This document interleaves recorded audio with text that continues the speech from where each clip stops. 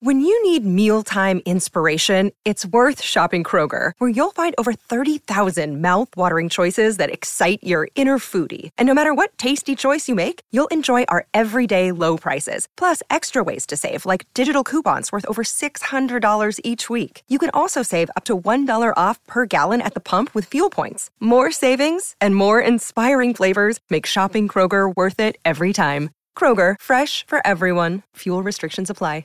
The following podcast contains explicit language. I am the least anti-Semitic person that you've ever seen in your entire life. Number two, racism. The least racist person. In fact, we did very well relative to other people running as a Republican. Quiet, quiet, quiet. See, he lied about he was going to get up and ask a very straight, simple question. So, it's welcome to the world of the media. Tomorrow they will say, Donald Trump rants and raves at the press. I'm not ranting and raving. I'm just telling you, you're dishonest people. And that you call us fake news and put us down like children. President Trump, if you're watching, you're the president. You legitimately won the presidency. Now get to work and stop whining about it. Hello and welcome to Trumpcast. I'm Virginia Heffernan. Trumpcast is the show about the man who is the least anti-Semitic person you have ever seen in your entire life. That's Donald Trump. Today we're talking to John Cassidy. He's been a staff writer at The New Yorker since 1995, and he also writes a column about politics, economics, and more for NewYorker.com. Following yesterday's astounding, jaw-dropping press conference, John Cassidy wrote a column called Donald Trump's Alternative Reality Press Conference. What he brings up is not just how WTF the whole thing was, but also how effective it might have been in distracting reporters and audiences at home from the bigger issue that Donald Trump has at hand, namely his campaign and his administration's connections to Russia. So we're going to talk about the overt madness of the press conference, but also the covert purpose of the press conference with John Cassidy. But first, here are the tweets.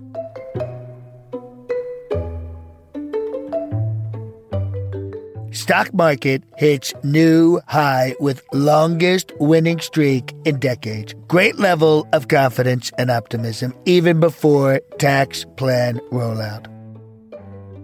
Leaking and even illegal classified leaking has been a big problem in Washington for years. Failing New York Times and others must apologize.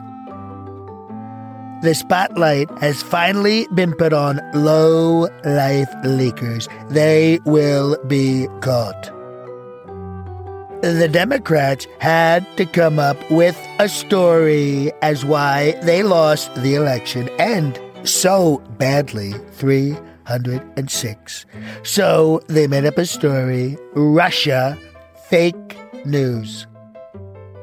Despite the long delays by the Democrats in finally approving Dr. Tom Price, the repeal and replacement of Obamacare is moving fast. Thank you for all of the nice statements on the press conference yesterday. Rush Limbaugh said one of greatest ever. Fake media, not happy.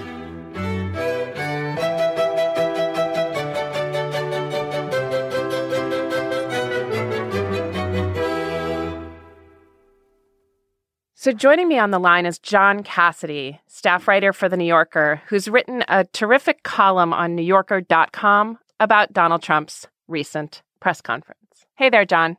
Hi, Virginia. Thanks for inviting me on. I'm excited to talk to you about this turbulent Trump week.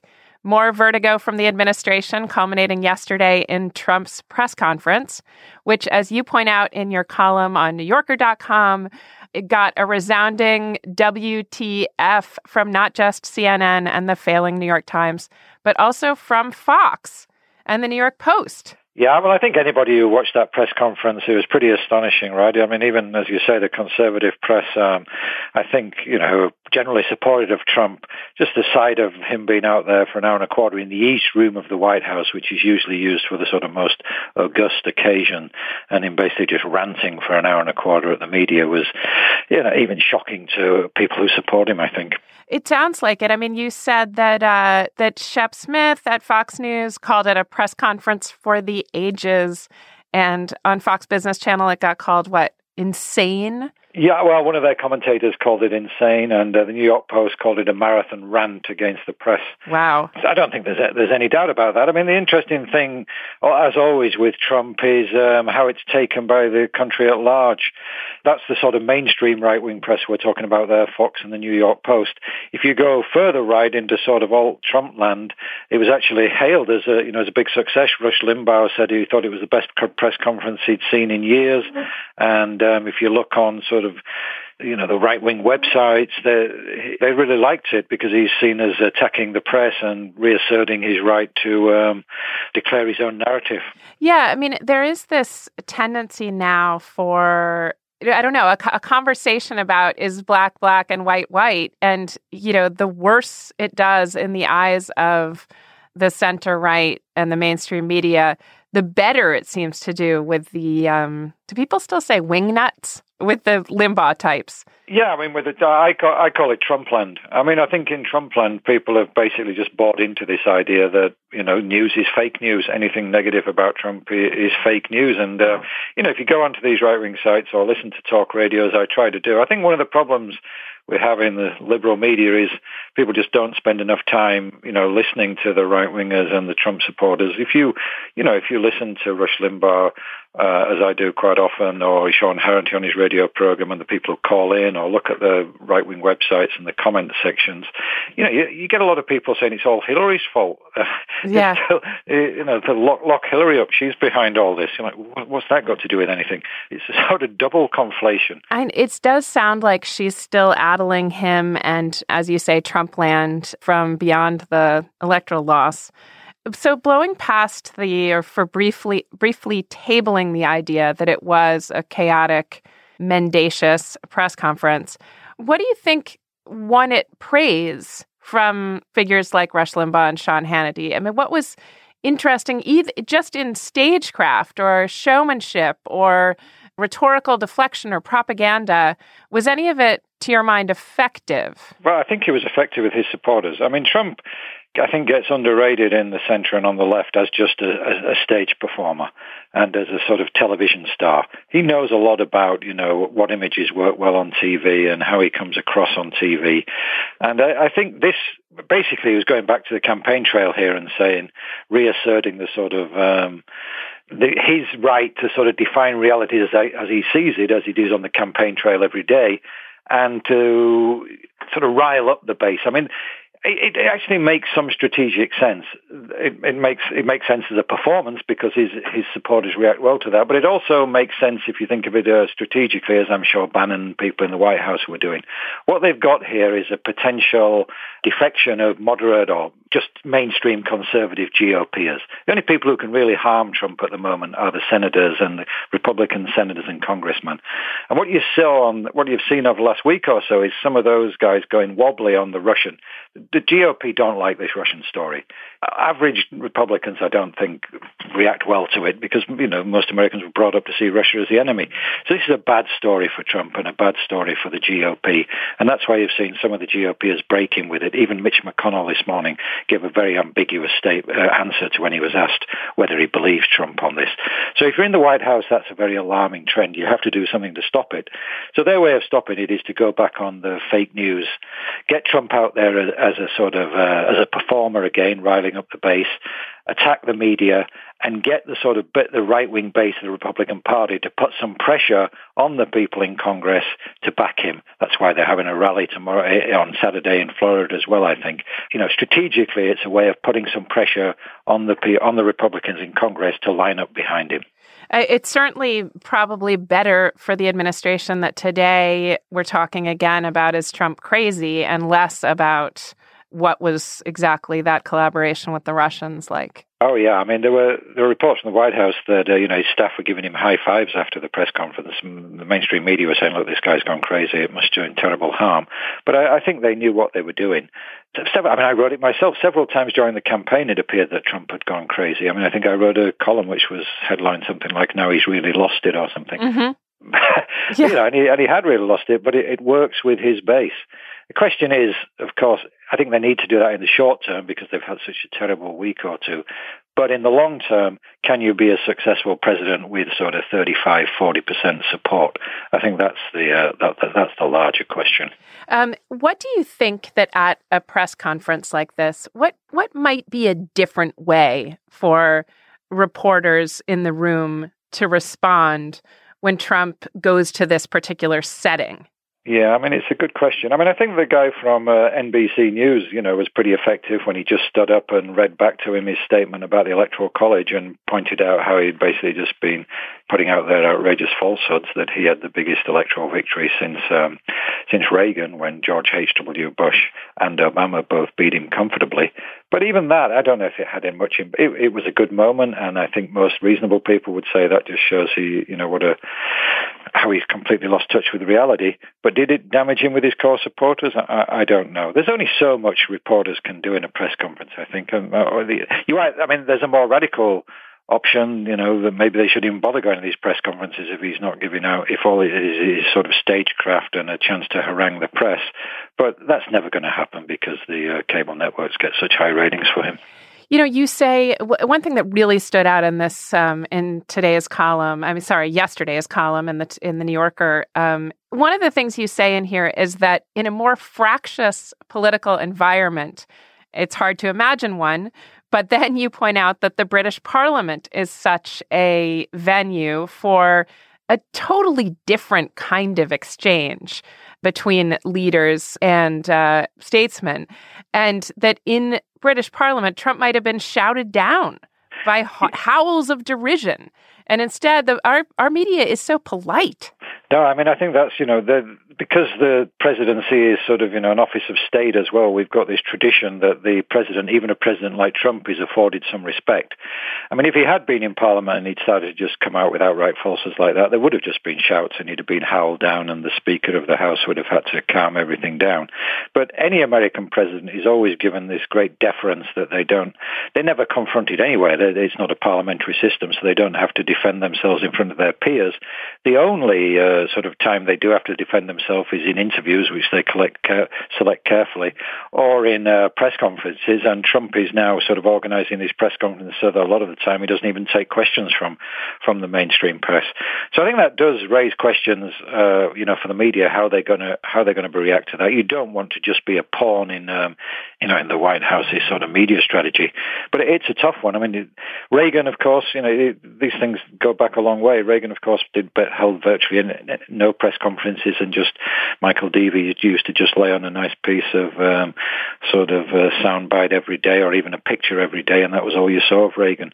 Trump is more accessible than that so far, but it's not an orthodox press conference in the way of they're unveiling things and giving out information. I mean, Trump at the press conference yesterday was nominally to unveil the new nominee for Labor Secretary. He spoke about that for about 30 seconds and then berated the media for an hour and a quarter. So it's a different world, as Paul Ryan says. Trump's a new type of president, and I think everybody has to reassess their roles in that. What can you imagine, though, people, you said that you liked one of the questions, the question that confronted Trump on his errors and lies around his electoral victory. Can you imagine another way of confronting him? Or do you think that just going on strike and not going to these press conferences is the best move? Well, it's a tough. I think if he has these press conferences where he doesn't ask anybody from the mainstream press any questions, which he seems to do when he has just foreign leaders and they have these short press conferences, I really don't see any point for the networks to be there if they're just going to be ignored. I mean, it's just a way for them to him to ritually humiliate them. They could still show the footage, but I don't know why they have to have their guys there as props. On a sort of a longer stage press conference like this that he had yesterday, I think, there's good argument for being there. He did actually ask questions of the main networks and the main papers, etc. you have to be realistic. I don't think a press conference is going to bring down Donald Trump. The real role of journalism is to get beyond press conferences and, do investigative work, dig stuff up. The reason he's in trouble now is because of the stories about Russia and the stories about Flynn. That's the real journalism, which is having an impact on how the presidency is evolving. Press conferences are theater, so I don't think we can expect too much from them. Let's go to Russia a little bit. Trump said Russia is fake news. Russia itself is fake news. Well, they do have a lot of fake news over there. He was right there. What do you think he meant by that? And also, what do you think the state of the Russia reporting is right now? Well, I think, it's a sign that the White House takes this story very seriously. As I said a bit earlier, the Russia story, I think, is the one story which could really do him serious damage with the Republicans on Capitol Hill. And the White House clearly doesn't want to have a proper investigation into Trump's ties to Russia. They need to tamp down this story, as much as they can. And from Trump's perspective, the way to do that is to just, use this fake news narrative that, it takes attention from it on a daily basis like this, because now we're all talking about Trump's media strategy and fake news rather than what was Paul Manafort talking to the Russians about. And B, it also sets up for the future if there's even more damaging stories involving Trump himself or what was actually said to the Russians or actual collusion between the Russians and the Trump campaign, which hasn't been proved so far. Then Trump has already set it up to say it's just more fake news. I think, there's a sort of short-term strategy here for them and a long-term strategy. The question is, does it work? Who really believes it's fake news? And I think maybe 30-35% of the country does, but I don't think that story is going to work with the sort of senior senators on Capitol Hill. And as you say, they're the crucial players. How they interpret the Russia story could have actual consequences for the administration. Yes, I think that's the most sort of significant thing we've seen this week is in terms of, the sort of long-term prospects of the administration, I think, is at least some Republicans saying they're open to a serious investigation of Trump's Russian links. Now, they said that before Christmas when these stories first came out about the intelligence agencies saying Russia had tried to hack the election. And then when the story fades away from the headlines, they backed off. And the idea of a select committee or a sort of 9/11 style commission went away. It's been resurrected again this week. I think, it's going to be important for the media and for the Democrats who are trying to keep the story going, to keep it in the headlines so that the whole thing just doesn't fade away again. You say, and I thought this was interesting, that most of the Republicans in the Senate grew up with the idea that Russia was the enemy. As recently as Mitt Romney's campaign, they were still considered, if not public enemy number one, public enemy number 2 or 3. Do you think that this is a concern on the part of Congress? Oh, I do, yes. I think, if you just listen to what Paul Ryan is the sort of one of the pivotal players here, of course. And if you listen to what he's been saying this week, he came out with a very sort of strong statement on Russia. I believe Russia is, an adversary of the U.S. They're trying to do harm to us. We have to be strong on sanctions. I wouldn't support anything that harms NATO or the alliance. It was basically a traditional statement of Republican and Democratic Atlanticism in which, Russia's the bad guy. But he didn't go beyond that to say, I think there should be a investigation of Trump's links to Russia. In fact, he took the White House line saying the big issue here is the leaks. We need an investigation of whether they're illegal or not. So that shows you where the Republican leadership's at. One thing I think this has done, and I think it's Trump mentioned it himself, it's made it harder for the administration to sort of pivot to Putin. I think Trump will still try it because for whatever reason that seems to be one of the things he really wants to do. But I think the politics of that have changed a lot over the last week or two. What do you think about in Trump land, the people who vote for these senators, their constituencies at home? Do you think this is bubbling up at all, not with the far right, but with the rank and file GOP? Yeah, I think that's a fascinating question. I'd love to see some journalism on that. I don't think we've got enough journalism on that. And, instead of sending all these people to press conferences, I wish some of the news organizations would send some people out to sort of Michigan, Western Pennsylvania, Ohio, and the South and ask them what they actually think about Russia and Putin and Trump. I think some of them would just mimic back what what they're hearing on Rush Limbaugh and some parts of Fox News, the Hannity Show, etc. That it's all just a fake news and Trump hasn't got anything to do with Russia. But I think if you actually press them on whether cozying up to Putin's a good idea, I think you'd probably still get quite a lot of negative reaction there. And now, that's just my surmise on reporting on America for 30 years. I haven't been out there in the heartlands for the last 3 weeks, asking them what they think now. But I don't think cozying up to Putin and, being a friend of Russia is ultimately a winning strategy for Trump. Bannon might think so, but I think there's a very narrow slice of America actually would endorse that policy.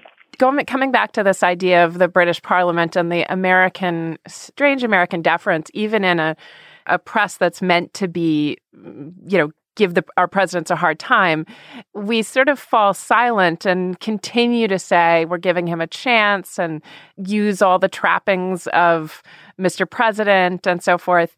Why are some of these figures like Ryan and McConnell, why do they not seem to be thinking toward the future? I mean, there will be a time when Trump is out of office. Well, I think, they'll deal with that. They'll walk over that bridge when it comes to it. I mean, think of it from their point of view. If you're Paul Ryan, you've been trying to get rid of Obamacare for 8 years without any success. You've been trying to overhaul the tax system for 15 years without any success. All these Republican conservative policies you've now got a chance to push through because Trump's in the White House. So unless you think he's going to be overthrown or he's going to go down, you're going to be deferential to him. It's a very cynical, very craven attitude, but I think people on Wall Street have the very same attitude. If you're Rupert Murdoch, for example, you've got issues. His big rival, Time Warner, are just about to merge with AT&T. The Trump administration theoretically has got the power to block that deal. There's all sorts of deals. The chairman of AT&T on the other side of that deal was in visiting with Trump during the inauguration. So there's only I've actually written a couple of times that I think the business community, for various reasons, might eventually break with Trump because ultimately he is a big threat to them because he's sort of anti-globalism is a big threat to them, and he ultimately just the sheer specter of chaos is not good for business. But set against that, the president and the power of the presidency to do favors for these guys is just so immense that I don't think they're going to break until they really think he's going down. Before I let you go, one of the things you point out also in the piece is that, and I really, really like this, you say one of the few things Trump seems to actually like about being the president is that finally some of the rich guys who disparaged him in the past are coming and genuflecting before him.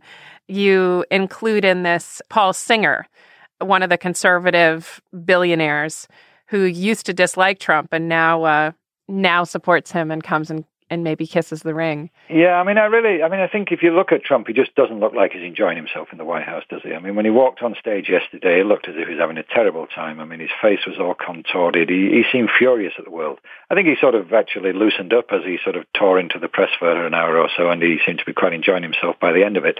So I think he's a sort of normal state of mind in the White House. It seems he's sort of fury that, he can't just order everything around and be hailed as the great leader.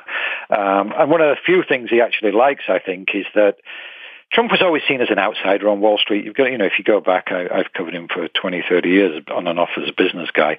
He was always seen as a sort of media figure more than a serious Wall Street, more than a serious businessman by, big Wall Street guys, CEOs, etc. So I think the one thing he really loves about being president is that people like Singer, Rupert Murdoch, Gary Cohn, the former president of Goldman Sachs, who he's got working for him at the NEC, a lot of big hedge fund managers, a lot of big figures on Wall Street who 20 years ago would have ignored him, or even 5 years ago would have ignored him, 2 years ago would have ignored him, are now coming down and sort of genuflecting to him at the White House. I think or down at Mar-a-Lago or wherever. I think, if you're Trump, that's the upside of the job. Now the boot's on the other foot, and I think he's thoroughly enjoying that. Thank you very, very much, John. It's been great to have you. Thanks very much for inviting me on. It was fun. We'll talk again. Yep.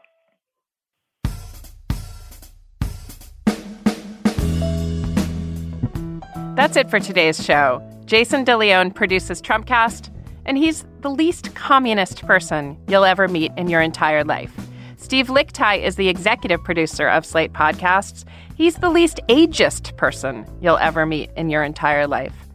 Andy Bowers is the chief content officer at Panoply. He is the least gluten-free person you'll ever meet in your entire life. John DiDomenico is our voice of Donald Trump, and he is the least anti-bald person you'll ever meet in your entire life. Jacob Weisberg created this show. He's actually the least paleo person you'll ever meet in your entire life. And I'm Virginia Heffernan, the most pro-superlative person you'll ever meet in your entire life. Thanks for listening to Trumpcast.